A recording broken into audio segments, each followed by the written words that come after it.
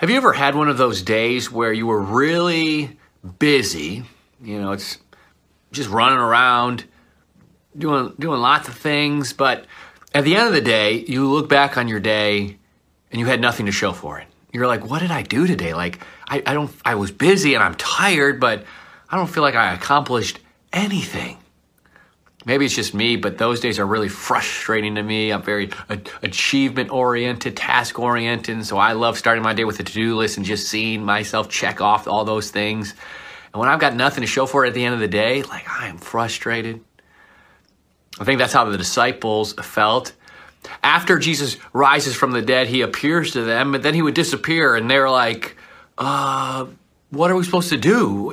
I think we're supposed to do something, but we don't know what to do. And, well, we don't have any money. Our treasurer is dead, and we don't have any direction. We've got no leader. And so what do? They just went back to doing what they had always done before they started following Jesus. They went out to fish. This is John chapter 21. It says, afterward, Jesus appeared again to his disciples by the Sea of Galilee. It happened this way. Simon Peter, Thomas, also called Didymus, Nathanael from Cana in Galilee, and the sons of Zebedee, and the other disciples, and two other disciples were together. I'm going out to fish, Simon Peter told them. And they said, we'll go with you. So they went out and got into the boat, but that night they caught nothing. Early in the morning, Jesus stood on the shore, but the disciples did not realize that it was Jesus. He called out to them, hey, friends, haven't you any fish? No, they answered. Well, they said, throw your nets on the right side of the boat and you will find some. When they did, they were unable to haul in the net because of the large number of fish. Wow, the disciples, they realized the frustration of working hard all night, and yet having nothing to show for it. That is until Jesus shows up. And my fear is that for me or for some of you is that you're going to get to the end of your life and you're going to look back and you're like, man, I was really busy.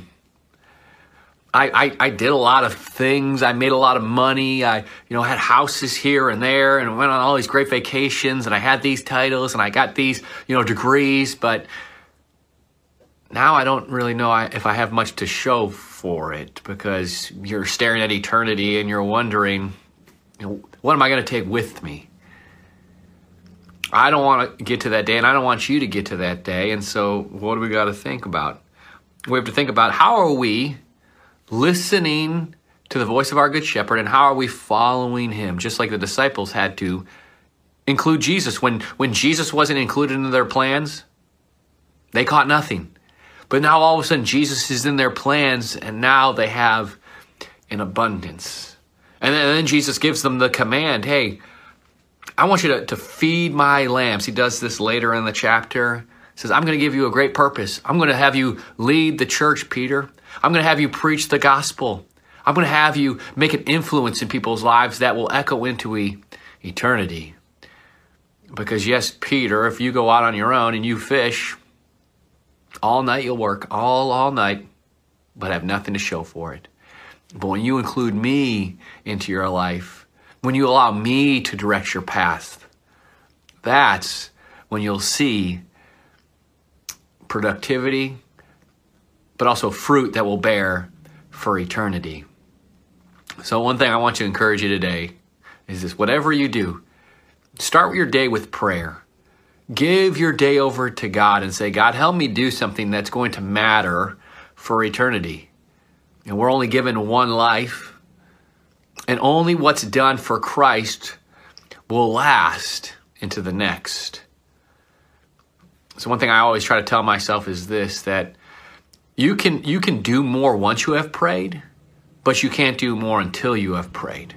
Yes, you can do more once you have prayed, after you have prayed, but you can't do more until you have prayed, until you have gone to Jesus and said, Jesus, would you direct my efforts today?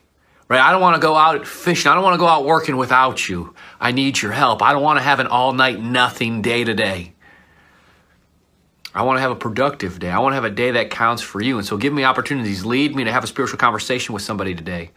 Bring to my attention somebody who I need to reach out to and invite to maybe join me in this Bible reading plan that I am in.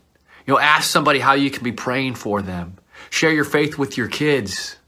Help them understand how you see God at work in your life, how you've seen him work in your life in the past. Invest into eternity. Don't have an all-night, nothing life. Invite Jesus, follow his voice, and see the fruit that he brings. Fruit that will last for eternity. Let me pray for us. Heavenly Father, I thank you for the fact that you are at work in our lives. You are at work in our world. And God, just remind us today that when we work without you, it's fruitless.